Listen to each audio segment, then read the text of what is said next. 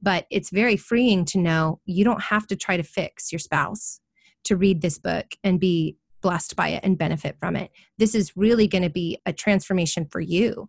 You're going to learn to be more calm and peaceful and to say things that are good and right and true and to do things that are going to help your relationship. And the goal, hopefully, is that your spouse will be impacted by that and join you. As a young mother, I experienced a paradigm shift that transformed how I saw education and ultimately the world around me. I started this podcast, The Luminous Mind, to connect with and learn from people who are disrupting the status quo in how they learn, educate, and live in the world around them. Prepare for a paradigm shift. Light a candle, light your world.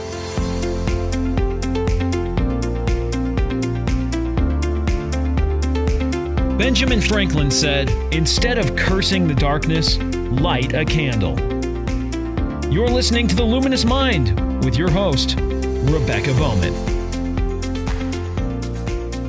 Today's fire starter is Amber Leah. A former high school English teacher, Amber is a work-at-home mom of 4 little boys ranging from 3 to 13. She's the best-selling co-author of Triggers, Exchanging Parents' Angry Reactions for Gentle Biblical Responses, and Parenting Scripts. When what you say isn't working, say something new. She and her husband, Guy, own Storehouse Media Group, a faith-friendly and family-friendly TV and film production company in Los Angeles, California.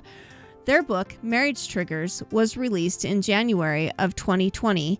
When she's not building sandcastles with her boys on the beach or searching for Nerf darts all over her house, you can find Amber writing to encourage families on her blog at motherofnights.com. Welcome, Amber.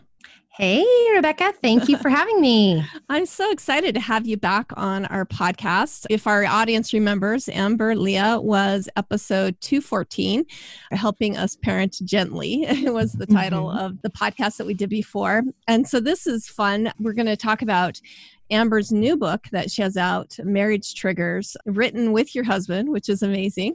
Yeah. Well, first of all, just refresh our audience's memory about who you are and some of those, just give us some background into that. Maybe you're up to something new that we don't know about.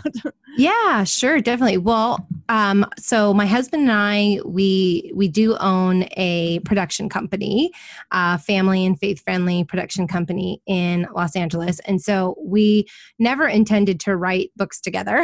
So that was a big new adventure for us, writing a book together, though we have done a lot of things in partnership with each other. So it did make sense in that sense.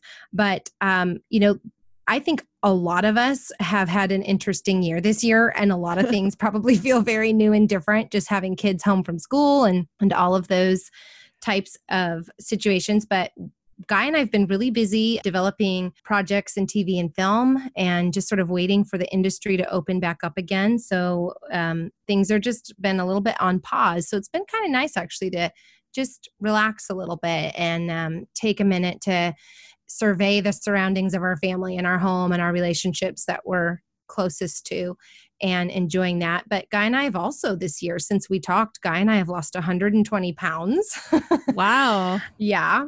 60 pounds each. And we've started doing health coaching, and I'm starting to write in that space a little bit more now too. It's been such a huge lifestyle change for us. So that's something new that we've been up to together as well, and has had a positive impact on our kids too. That's awesome. Yeah. Well, sometime I'd love to talk to you about that topic too, because such a good topic for so many of us right now. Yeah. Well, and with the coronavirus, that's one of the things that they say to keep your immune system high, and carrying extra weight actually helps to lower that immune system. So it does. Super important it's really topic. dangerous. Yeah. The more overweight and just the obesity that we struggle with in our culture really impacts us. And I've definitely learned too that when you're living a healthy lifestyle and you're in a healthy weight, it also empowers you with your own, just your emotions and your spiritual growth and everything else too. They're not just separate things, the physical from the spiritual, emotional, right? It's so connected. So it's been really good for us. Yeah.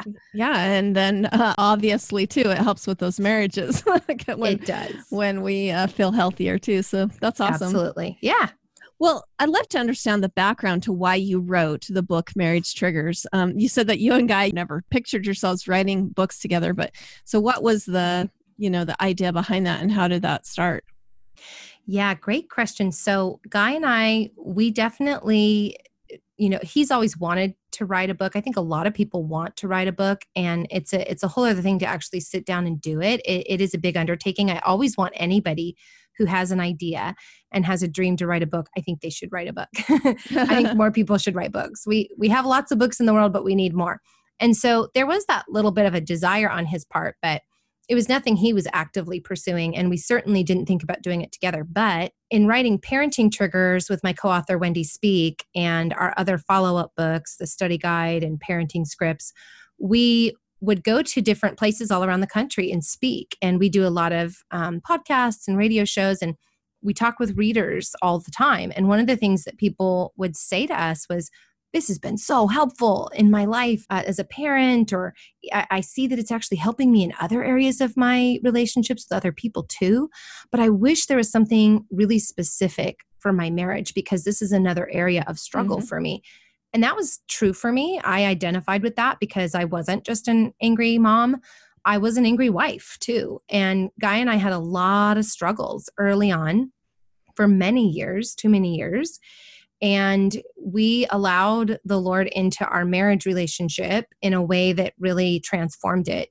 And it was, for us, a very personal struggle and subject. And we recognized we weren't the only ones, just like I recognized, I wasn't the only one who struggled with parenting either. And so the idea early on was sort of at the back of my mind about writing Marriage Triggers, but I wasn't eager to do so because it's hard. It's a vulnerable thing. It's a transparent thing. And it's also a lot of just spiritual battle to write a book like this, because it's not just me sitting down and writing out some ideas. Like, everything I write is deeply meaningful to me. And I'm picturing always the reader that I really love and care about before me as I'm writing. And so it's a very big emotional undertaking. And this topic is so tender, I think, for so many people, that I wanted to handle it well. So I didn't just enter into it like, oh, this should just be the next book I write. Like, I really wanted it to be what God wanted us to do. And I wanted it to be done with excellence. And so we took a couple years to think about it and pray about it and listen to our readers and interviewed hundreds of people. And then we just started sensing that now was the time. So I asked Guy, I said, look, I could do this on my own, but it doesn't make much sense. Like, I think we're stronger as a couple, right? In our marriages, we're a couple. And so it makes most sense to me if you would write this book with me. And he was totally on board. So we wrote this book, and here we are. Well, and like you said, the vulnerable part of it, that's one thing I really loved about the book. And I can't imagine writing this book with my spouse, because you touch on like really sensitive areas, parts that maybe it would be really difficult to talk about as a married couple, and then want to express that to other people. Right. One of the things that I really love about your book is that you, just like in Parenting Scripts and in Triggered, those angry reactions, changes for parents with angry reactions. One of the things that I love is that you actually write out kind of scripts of what to say. I think this is just a timely message. I mean, especially with coronavirus, I don't know if, being together too much and then not dealing with our stuff is causing more problems. I've seen that happen. So I just think, I remember being a young college student, and I was living with a lady. I moved to Seattle for a little while and lived with a divorced lady up there. And I remember her talking about some of the things that caused the divorce. One of them was like, she didn't clean the toilet well enough. And at the time I remember thinking, well, that's so silly. But now being married, I can see that those tiny little things, that's right, trigger us to possibly end our marriage. And that's one thing that I love.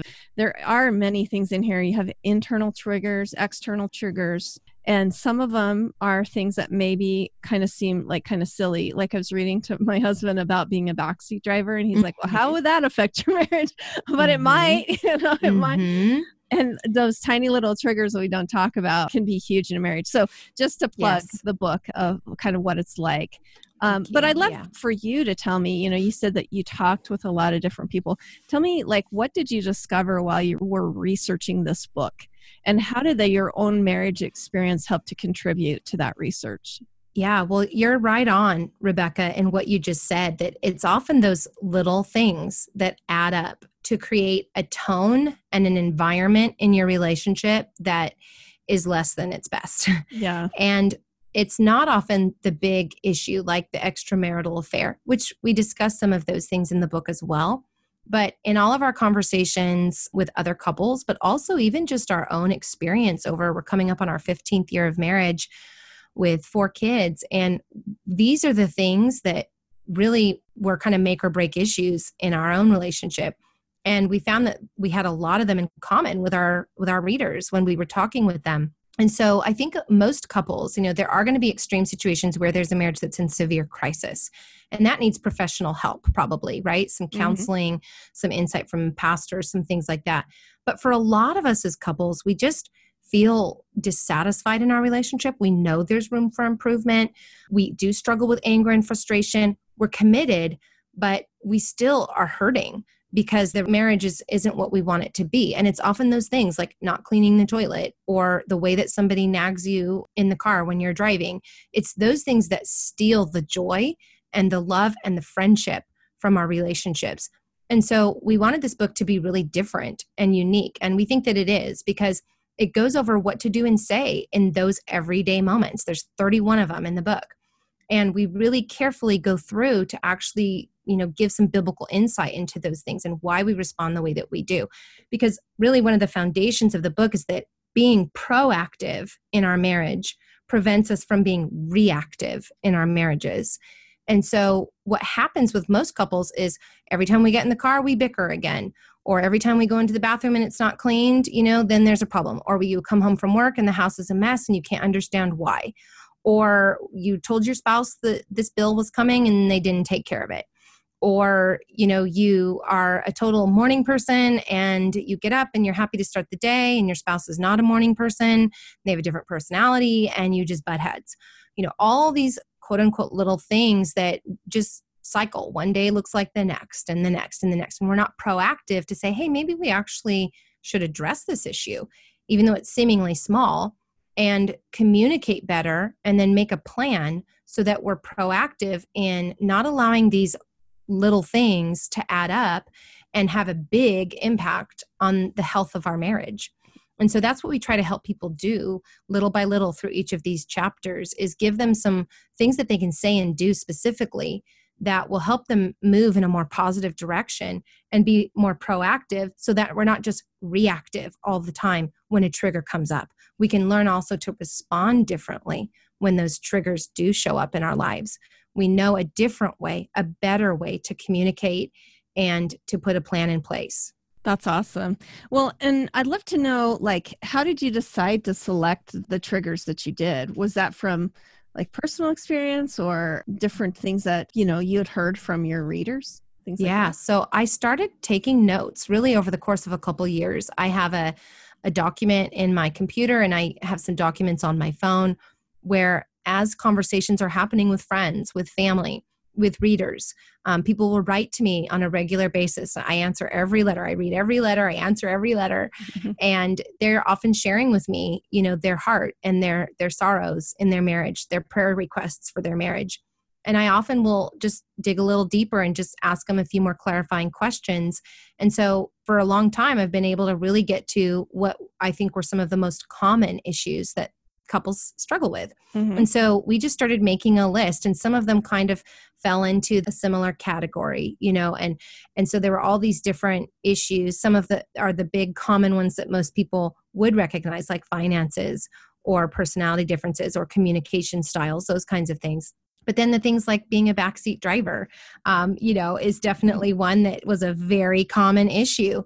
And yet it's not something that I'd ever read about in a marriage book before. We talk about having an emotional affair and what that looks like. It's kind of different than an actual physical relationship with somebody else.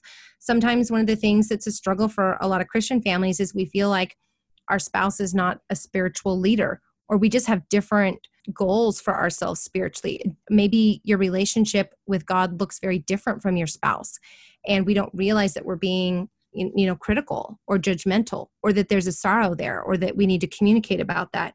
So these are just all the things that we gathered by having lots of interviews. We had lots of conversations with couples over the last couple of years, and then also our own personal experiences too. It's kind of a combination. Yeah. And I think, when I was looking through before I started reading, and hopefully this doesn't sound horrible, but I was like, these are strange things to talk about. But the funny thing is when I was reading, especially like the backseat driver and things like that, I really did find like, wow, I didn't really realize that I was doing this or that was bothering me type of thing until we read these marriage triggers. And that's another positive thing I think about your book, is that sometimes we don't recognize. And, when you talk about the extramarital affair or even the emotional affair that somebody might have, it may come because we don't recognize these triggers within our own relationship. Yes. And if we don't, like you said, address those, that it can grow into something bigger. I have a lot of friends that have had experience with extramarital affairs. And that's what they mentioned, that, it grew out of other things. That's right. And if we think that it just happens one day, it doesn't. There's other things that happen for sure. Yeah, exactly. And so we, Guy and I, we're really passionate about trying to help couples. I mean, and our books, all of my books, this one is no different. They're really coming from people who love God, but also just are really in the trenches ourselves. Like, we're not writing from a perspective of we've totally arrived and we have no problems and we cannot relate to you. We write from a place of we are still in process as well. We know that this is the path that we're supposed to be on, and we're still walking it. And we invite our readers to walk that path with us toward hope and reconciliation and better communication, and working on all of these things that do set us up for those bigger issues that we really want to protect couples from. And so we're hopeful that, like you said, as people read through, they may not think initially that this chapter applies to them. But our prayer really was that everybody who's reading would really draw some significant just wisdom and encouragement from every single one of these short 31 chapters as they go through. And ideally, it's good to do this with your spouse, but we also wanted people to feel like, maybe you're the one who's trying and it doesn't seem like your spouse is interested in moving in the right direction. There's a lot of hope in here for that person too, for that spouse, because we believe that ultimately, any transformation that happens in your marriage, you cannot help or change your spouse. Ultimately, you can't change your spouse. It has to come from them and from God. And so in the midst of that, though, there's so much that we do that does influence our spouse. Even though we can't change them, we can influence them. But more importantly, it's so helpful and freeing to know that my spouse's sin, my spouse's issues, they are not justification for my own issues or sinful behavior. Like, even if my spouse is not on board with me yet, even if I'm the only one who's trying to read through this book and apply what it's teaching and work on my own reactions in anger and frustration toward my spouse, that is going to have a profound impact on our relationship. But it's very freeing to know you don't have to try to fix your spouse to read this book and be blessed by it and benefit from it. This is really going to be a transformation for you. You're going to learn to be more calm and peaceful, and to say things that are good and right and true, and to do things that are going to help your relationship. And the goal, hopefully, is that your spouse will be impacted by that and join you. But we think that this book is really, really important for giving hope to every kind of couple, that whether you're together wanting to be a team and you both want to try to grow more, or even if it's just one of you initially. Well, and that's one thing that I really did love about this book. Another thing, and I was trying to look through to see if I could find an example of it. But there were issues like, when you begin reading, you may think, oh, this is a problem that my spouse may have.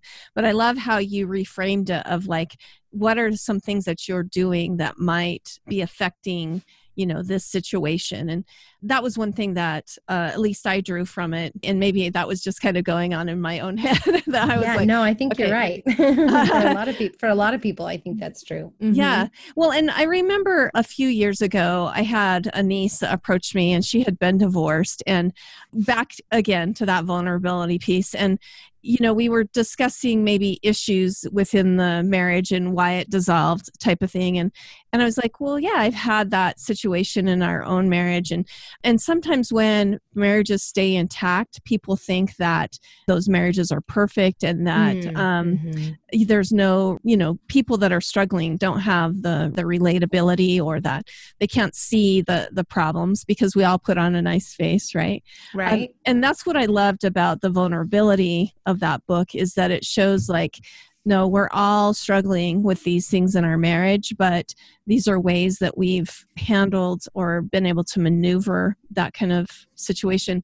Do you feel like maybe there are some challenges that you see? I mean, you have 31 of them, of course, but maybe like some that you see more pronounced than other challenges that people might have in marriages? Yeah, I think in general, there's sort of another like underlying issue that we hope to open people's eyes to when they're reading. And that is that a lot of us, we recognize hopefully that we're part of the issue, right? Like we're humble enough to recognize it takes two for there to be some problems. But at the same time, we do get sort of stuck on thinking, gosh, if this would just change, or if that thing that my spouse does or doesn't do would change, it would be so much better. And that might be true. Our spouses can make it easier or harder for us to have right responses, right? We can have a right response, whatever they're doing. That doesn't change. But they can make it harder or easier for us to do that. But one of the things that we focused on in this book throughout, even though we're going to address very specific triggers and give you practical things, is this sort of idea that go into your marriage not thinking about your spouse and what they do or do not do to contribute. But instead, there's a verse, Proverbs 11:25, that says, whoever brings blessing will be enriched, and one who waters will himself be watered. So if you think about that for a minute, like go into your marriage, go into reading this book, humbly being receptive to what can I do to be better and to do better and to speak better, regardless of my spouse. What is it that I can do to be a blessing to my spouse? And it doesn't mean my spouse deserves it, quote unquote. That's grace, giving somebody what they don't deserve. But what can I do for my spouse to be a blessing to them, even when these little things come up, even when they keep telling me to turn left instead of right when we're in the car and asking me to slow down and to have more room between the cars? Like, how can I be a blessing to them even when they're being a backseat driver, instead of just reacting and getting frustrated and saying, fine, you drive, pull over? Like, is there a better way to handle that? How can I be a blessing to my spouse? And then this idea of one who waters will himself be watered. It doesn't say that if you water, which water is life-giving, right? It's refreshing. It brings life. It's a positive element, this idea of watering something and giving it life. So when you water your spouse figuratively by being a blessing to them, by breathing life into them, by speaking to them kindly, by being patient with them when they're testy, by living out the fruit of the Spirit, even if they're not, like in those moments when you are quote unquote watering your spouse, it says the one who waters will himself be watered. So it doesn't mean that your spouse is going to water you. It's the action of you watering your spouse that's going to have you to have life. And I think that's what we're all looking for when we're trying to resolve our marriage triggers. What we really want is to feel internally at peace and hopeful and happy and loved and loving and refreshed. That's what we're looking for. And we think it's our spouse that's going to do that for us. And in some ways that is true. But foundationally and ultimately, it's actually the act of selflessness and looking for ways to be a blessing to your spouse that's going to give you that lasting root of the kind of emotion and relationship that you're really looking for. It comes from the act of being selfless towards your spouse. And we're not ever advocating abuse or tolerating blindly problems and issues or sinfulness or whatever in your marriage. We're not advocating that. But most of us know there's those little things that, little offenses we could overlook, different kinds of ways that we could respond to our spouse when we feel triggered. That would definitely be a blessing to them, but ultimately is going to be a bigger blessing to ourselves. Yeah. Well, I was thinking about, when we water, we will be watered. It's kind of like service, when we give people service, a lot of times we go in and we're kind of we're not excited about it initially. Right. Maybe we have other things we need to do, but as we get into the service, we really find that we gain so much out of that experience. And I think it's much the same way when we read a book like this, that we're trying to make, we come into it with that humility, like you said, like, okay, what can I learn from this? And just that act of wanting to do better and be better, I think, like you said, it will enrich and be a better part of your life. How do you feel like your paradigm has changed over time and experience about marriage and creating better relationships as you started this book? Yeah. Than you had before? Well, I definitely went into marriage thinking that I was ready to love and be a giver and that we were going to have a great marriage. And I didn't realize how self-focused I really was. So there's been a huge transformation in me.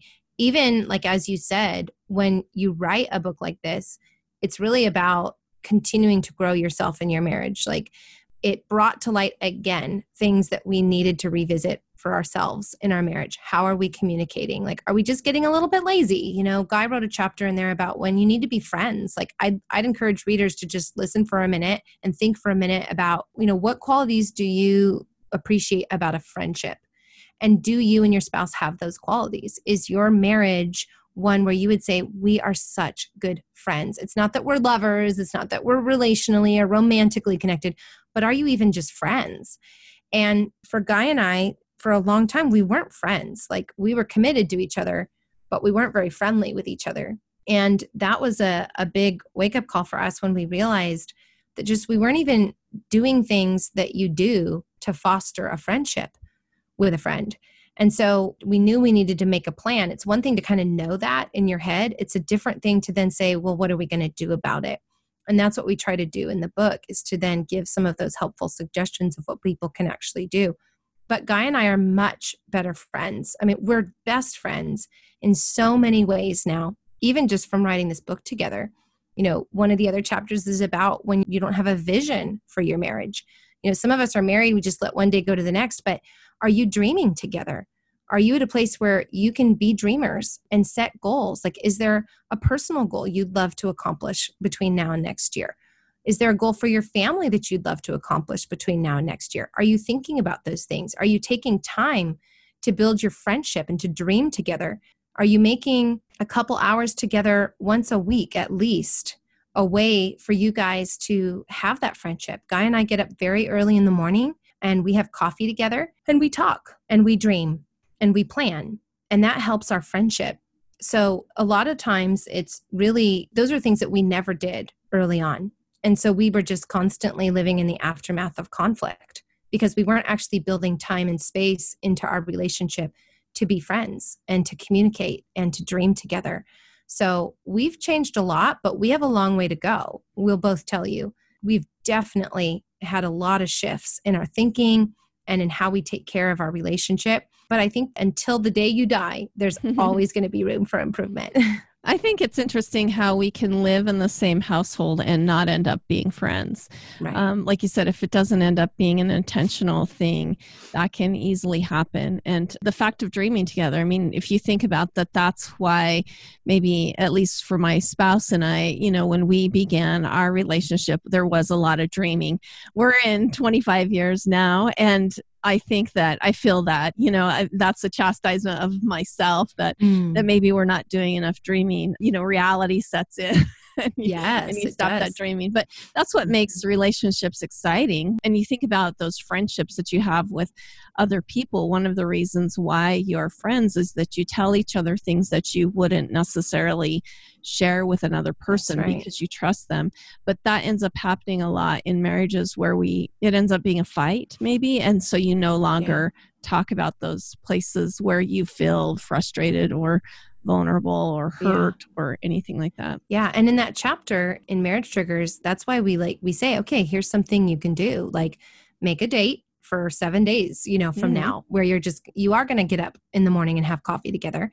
And between now and then, say to each other, let's list 2 things we'd each like to do within a year, personally and for our family or our marriage, and then 2 things for 5 years and 2 things for 10 years, and just write it out. And then just come together over coffee and compare notes. And then we get our calendars out and we start putting some action steps in place to make that happen. If we're not intentional, if we're not proactive, then our dreams are going to just lay dormant and the friendship's going to, become dormant. So it's really important to really move to action and to, it's sometimes you need a nudge. Sometimes you need a book like this to just give you some ideas and you can make them your own, but to start thinking more creatively about ways that you can continue to foster a better relationship with your spouse. I definitely agree.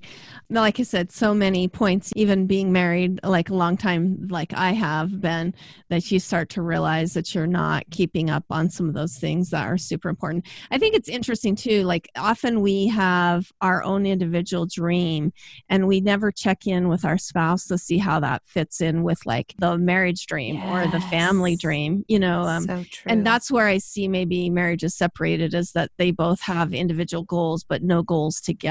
Right. That was very interesting that you said that. I think do you feel like maybe 3 points that you want to, share about what you hope the readers get from your book? Maybe common problems that you've seen or ways to make simple corrections that we can start doing maybe today. Yeah, well, I definitely think that communication is sort of foundational to all of these triggers, right? How we communicate and being able to do that well. And so we hope that when readers read this book, one thing is that they do feel hopeful. We want them to feel hopeful that it's possible for improvement and for change. I'm telling you, if it was possible for Guy and I to make progress and to have a marriage that was strong and where we could become friends and dream together and really handle these triggered moments in a way that would bless each other instead of just constantly reacting to each other, then it's possible for anybody. And so we hope they come away with the hope of that for themselves. We also want them to be inspired. So often our triggers and our challenges, they suck the joy and the life out of our relationship and our home, right? We start to take each other for granted. We start to become bitter. And just the joy of who we are as a couple erodes very easily. And so we're hoping that this book will just start to inspire people that it doesn't have to be that way. Tomorrow doesn't have to look like yesterday. We can actually do something today that's going to make an impact and start to change the trajectory of our relationship. And so we hope that the ideas that we put in each of these 31 chapters inspire people. And then thirdly, we do see that communication is one of the biggest issues for people. And so for Guy and I, we recognize that it can be really challenging when one spouse maybe wants to be communicating and working on these issues and the other does not. But we hope that in most cases, a lot of us need to just remember that we're on the same team. And so teammates do communicate with each other, right? We all know what our role is, what our place is.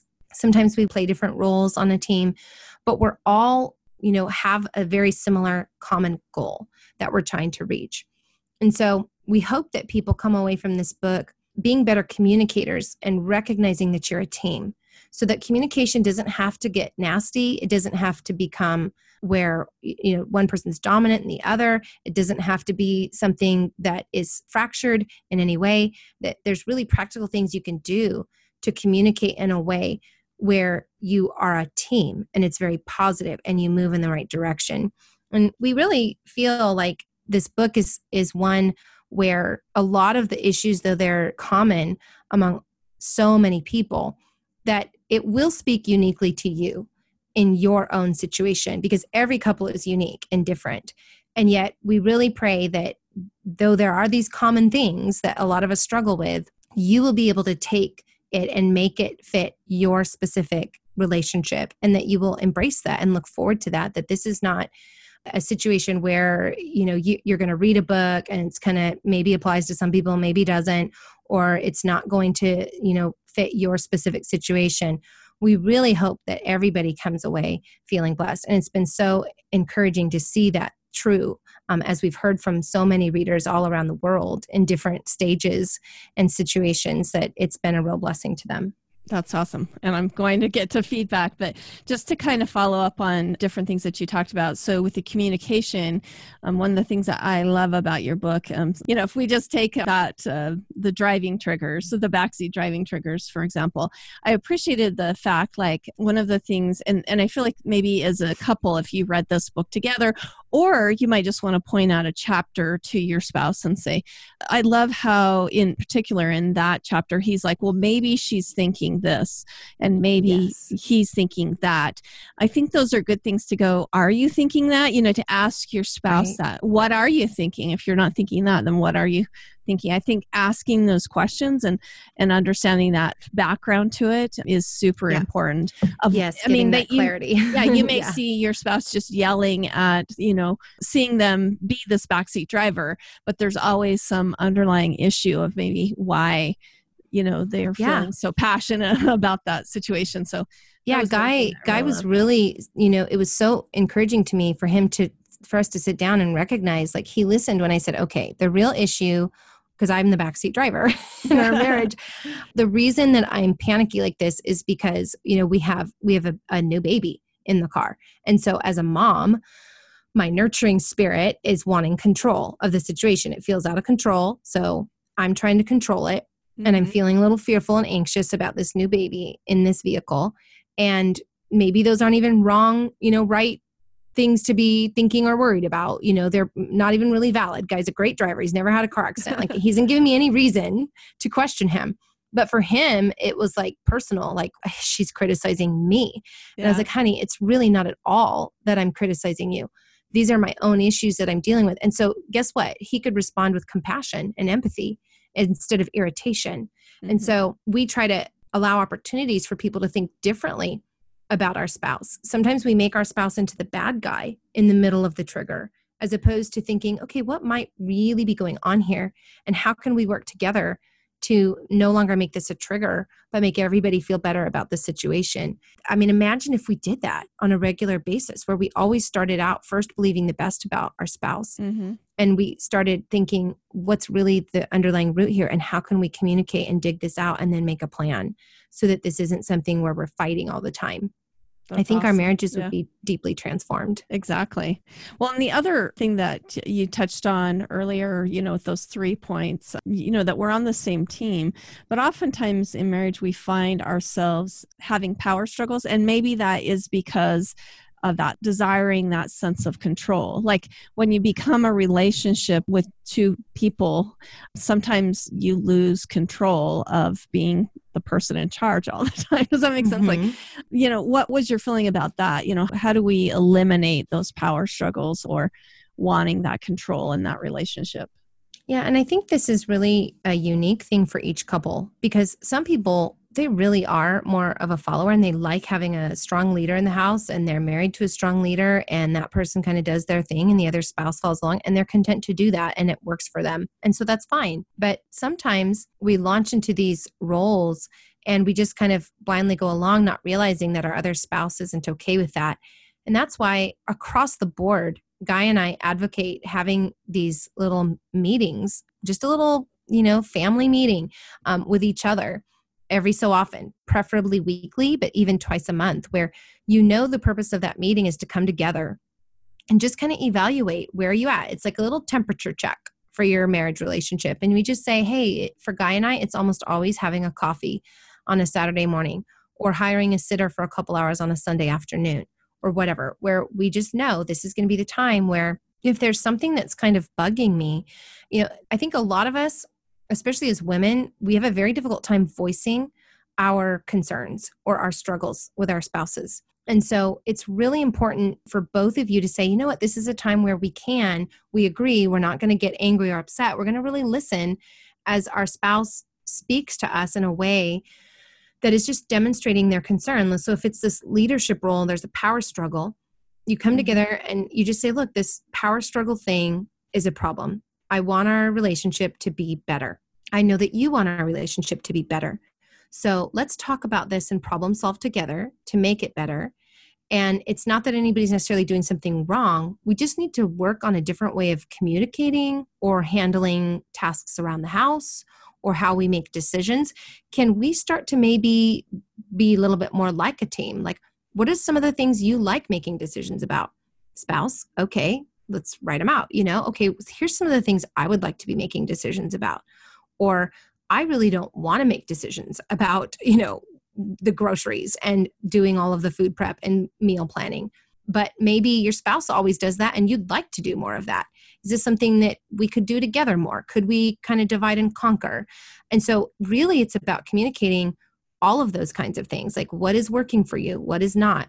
We have to be able to lovingly voice those concerns and those issues that are rooted in our hearts.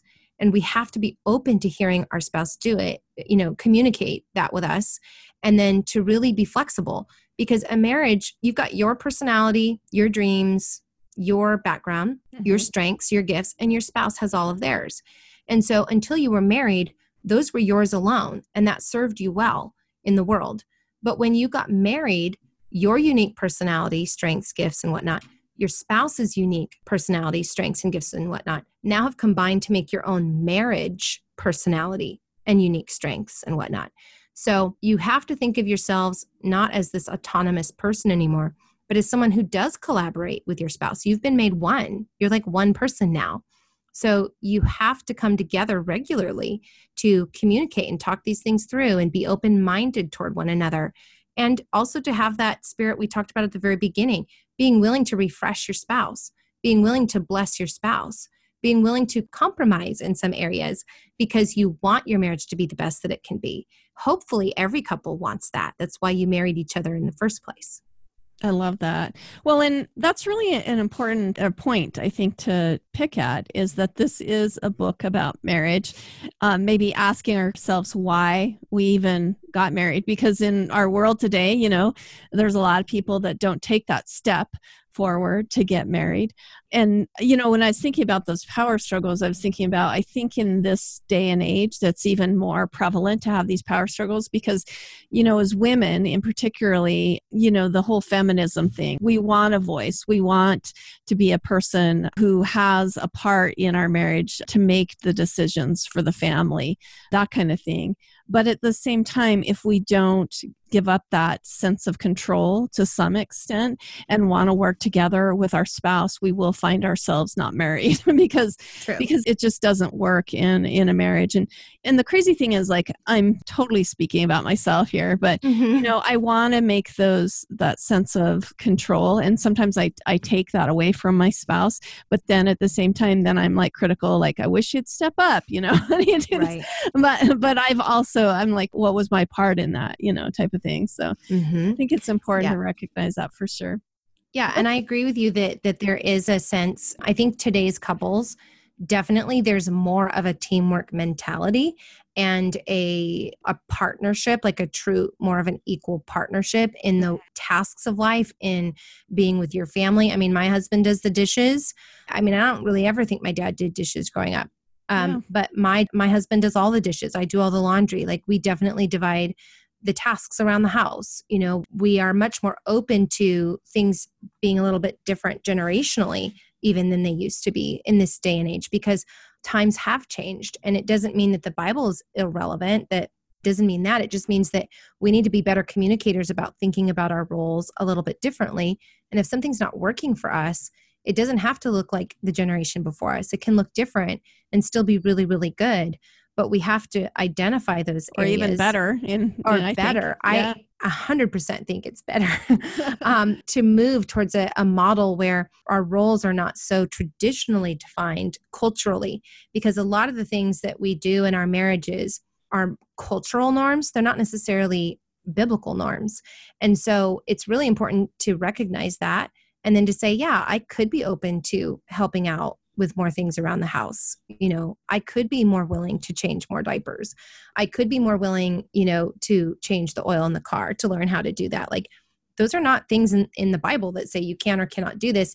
It's just a matter of what are you and your spouse comfortable with, and making that clear, and then supporting each other in those different roles, as opposed to just feeling resentful. Like, oh, he's supposed to do this. I'm supposed to do this. She's supposed to do that.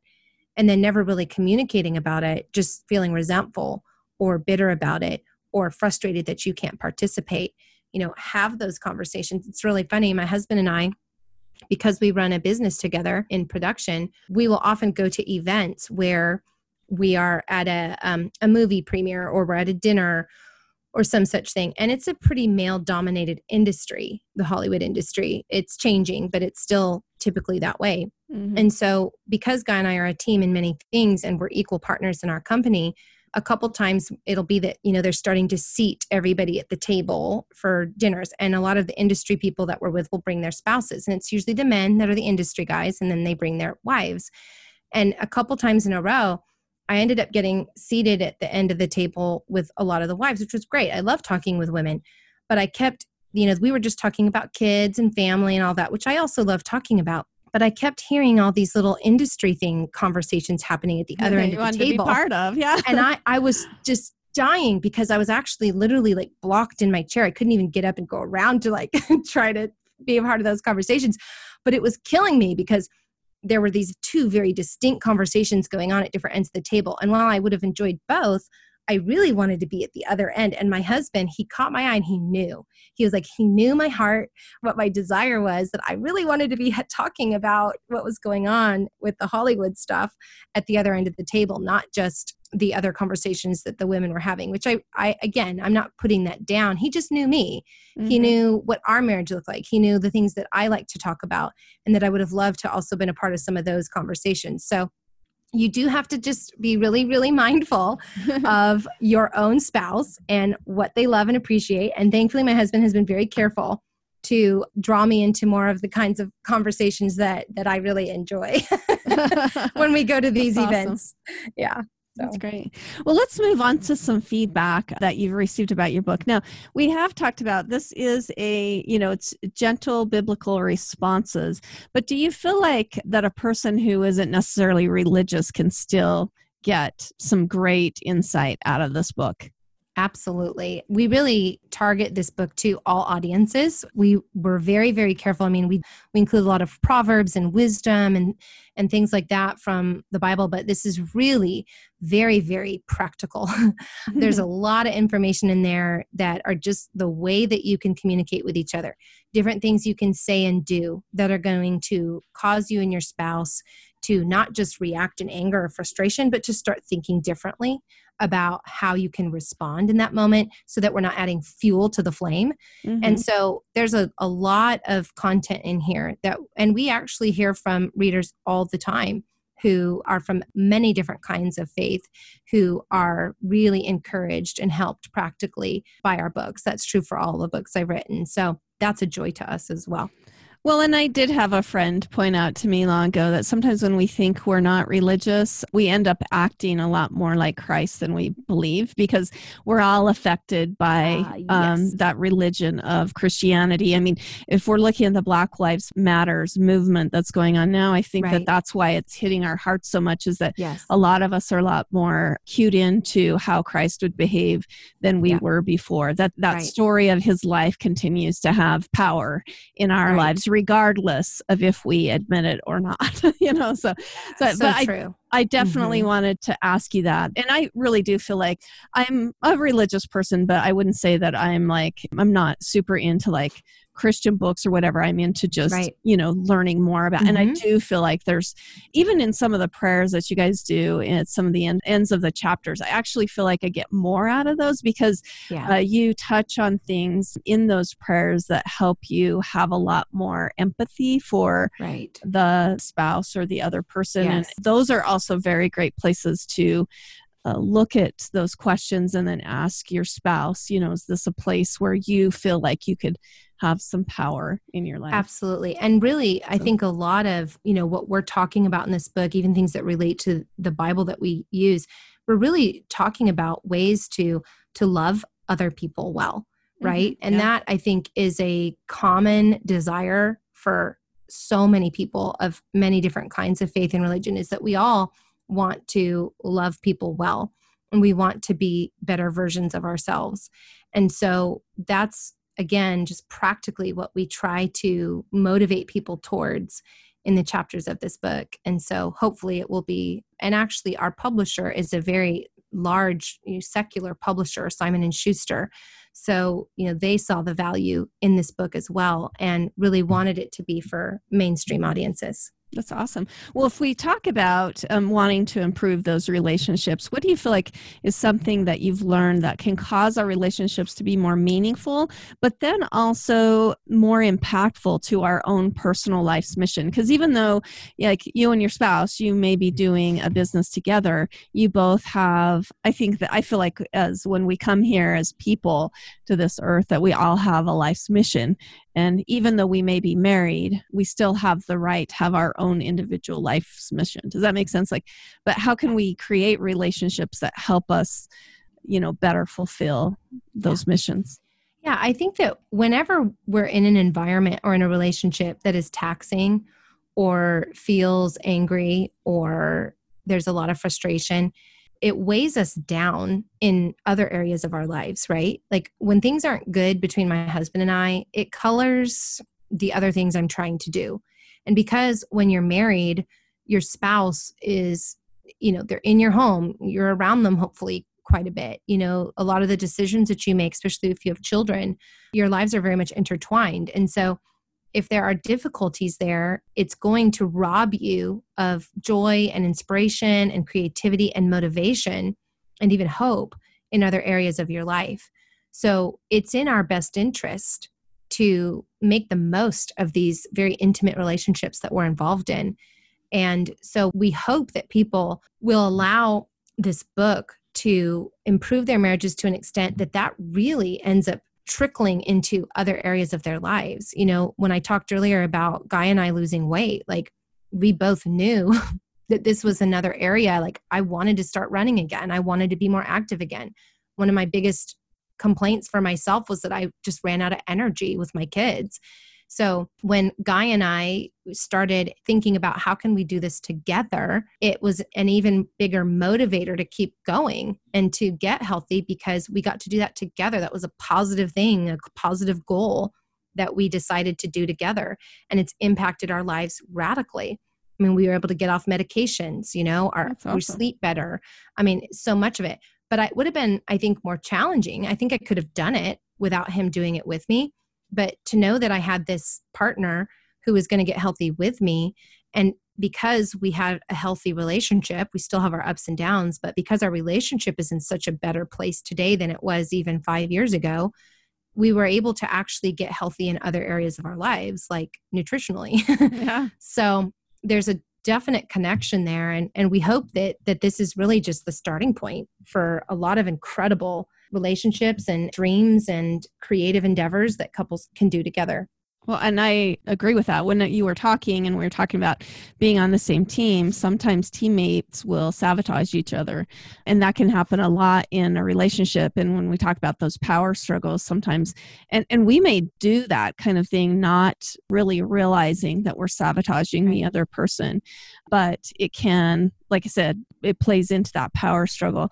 And you see this a lot when couples want to lose weight. I can't remember who talked about it, but they talked about sometimes when a partner gets healthy, it makes the other person have to do that maybe they don't want to, so they'll sabotage that situation. Yes. So yeah, I'm actually writing a new project related to this, and that is one of the chapters that I focus on is sabotage. And a lot of times we think, no, they're not trying to sabotage us.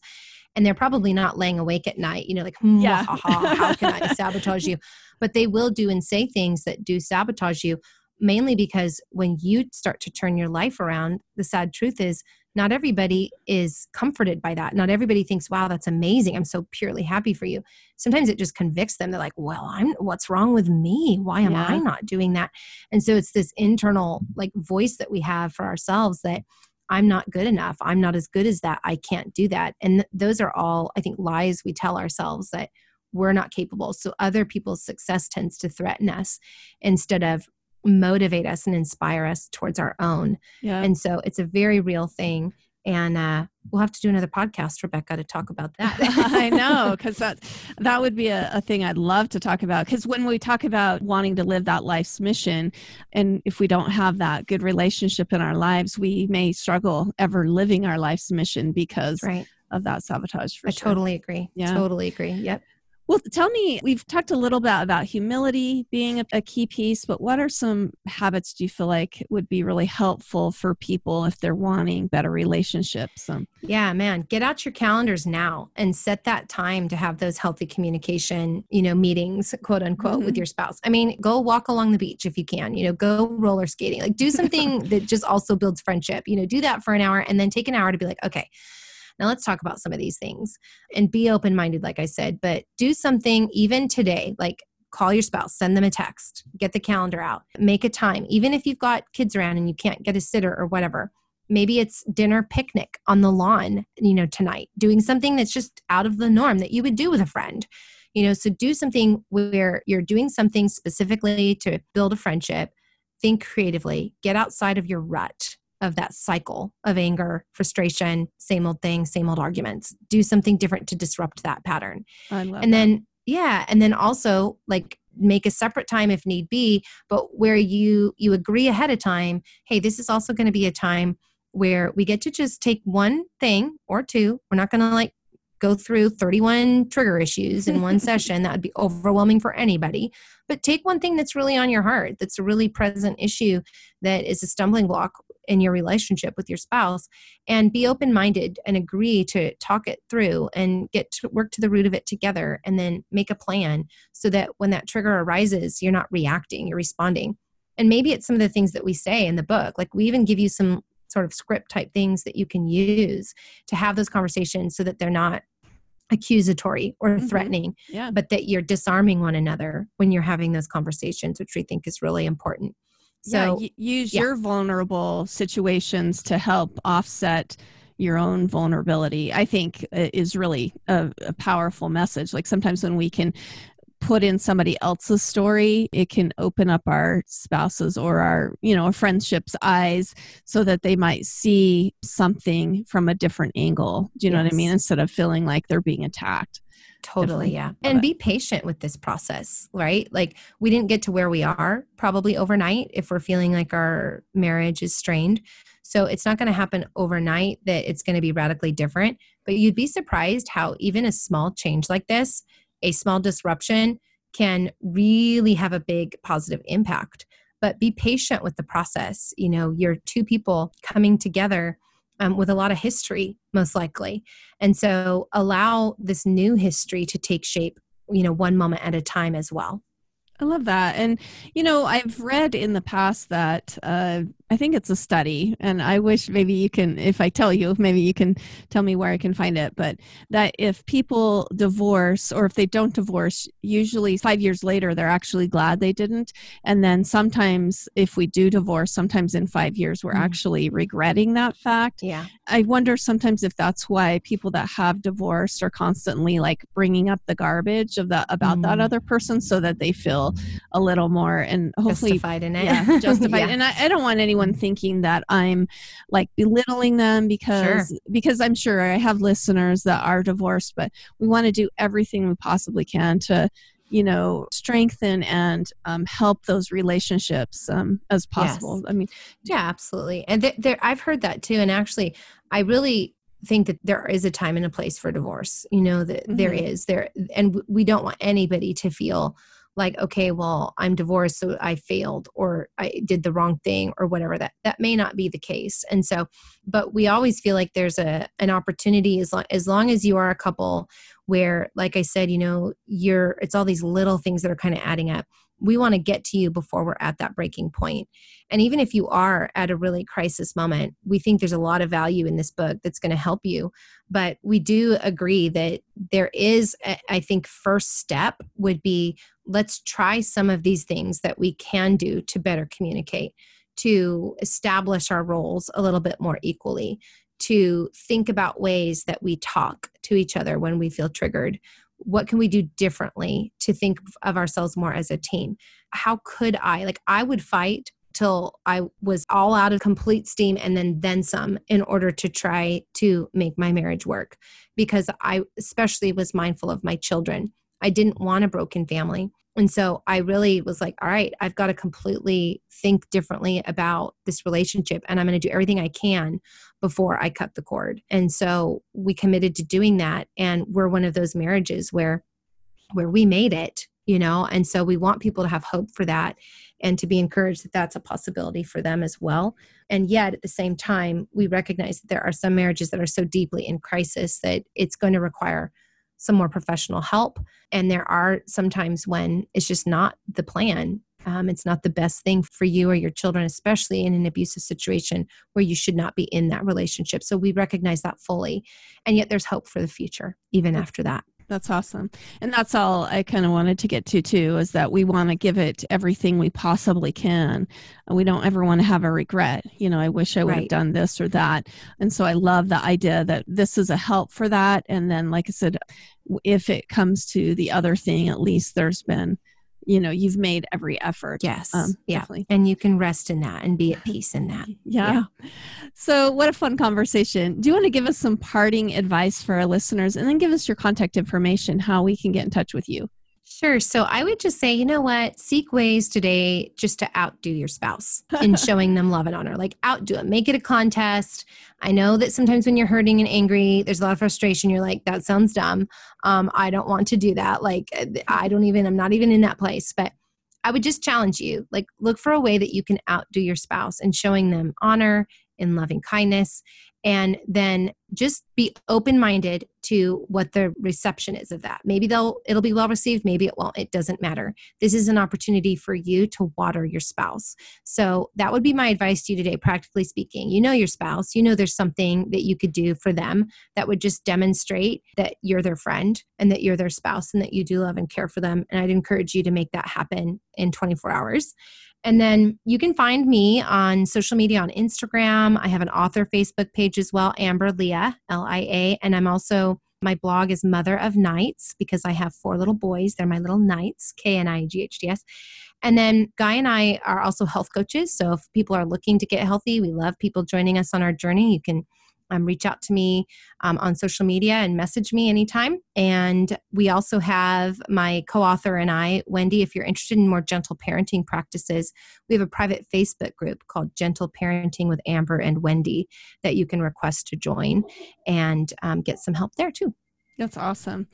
Again, we've been chatting with Amber Lia. She's the co-author with her husband, Guy, of the book Marriage Triggers. I highly recommend it. Like I said, there's so much great information there, and then we want to do everything that we possibly can to strengthen those relationships, just for anything better than you're living your own life's mission.